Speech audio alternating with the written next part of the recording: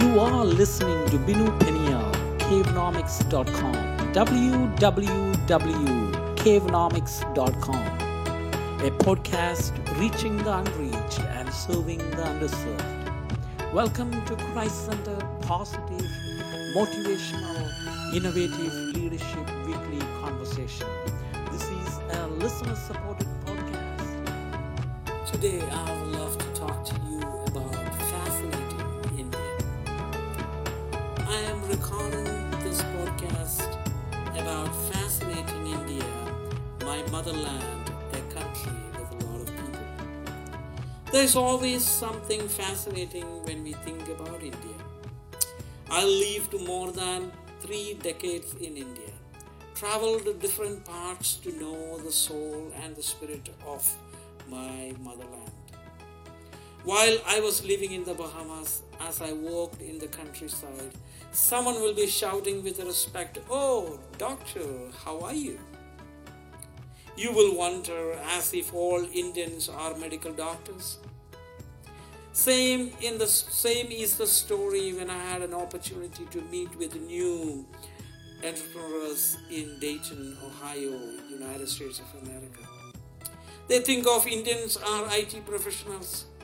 Yes, IT industry in India consists of around 3.5 million people working in IT field, which is less than 1% of the working class in India. India is known to the Western world by less than 1% of its working class. It's interesting. The Western world think about India in different ways. One of the ways to think about India is as a world power. But the reality is India accounts for 33% of the world poor. If you make more than 1.25 US dollar, approximately 65 or 75 rupees per day in India, you will not be considered as poor. But we have a good news. We have an NGO for every 600 people in India. Most of these NGOs, we know that they work for their own benefit. One of the few other myths about India is every Indian speaks Hindi, the national language. Currently, as many as 780 different languages are spoken in India, and 86 different scripts is used in the country. The truth is only less than 50% of the people in a country speaks the national language. That's India. It is recorded as we have around 250,000 people speaking English as a native language. India is the second largest country in the world in Muslim population. By the end of 21st century, India will have 360 to 390 million Islamic followers. This is also the highest concentration of people group in the world who are yet to hear the gospel, mainly living in the northern part of India.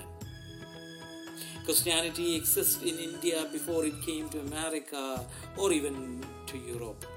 Yes, there are Indian Christians who trace back their history to St. Thomas, which is around 2,000 years. The native missionaries are doing a great job to reach the Indians today than the Western missionaries or churches. The native missionaries are the answer to the Indian missionary needs or the Indian mission.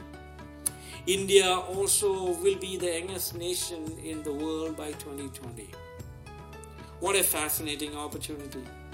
By 2020, India is set to become the world's youngest country with a 64% of its population in working age group.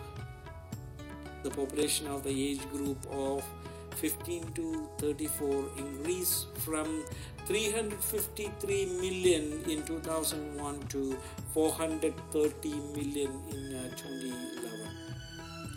And finally, a decline to 458 million by 2026.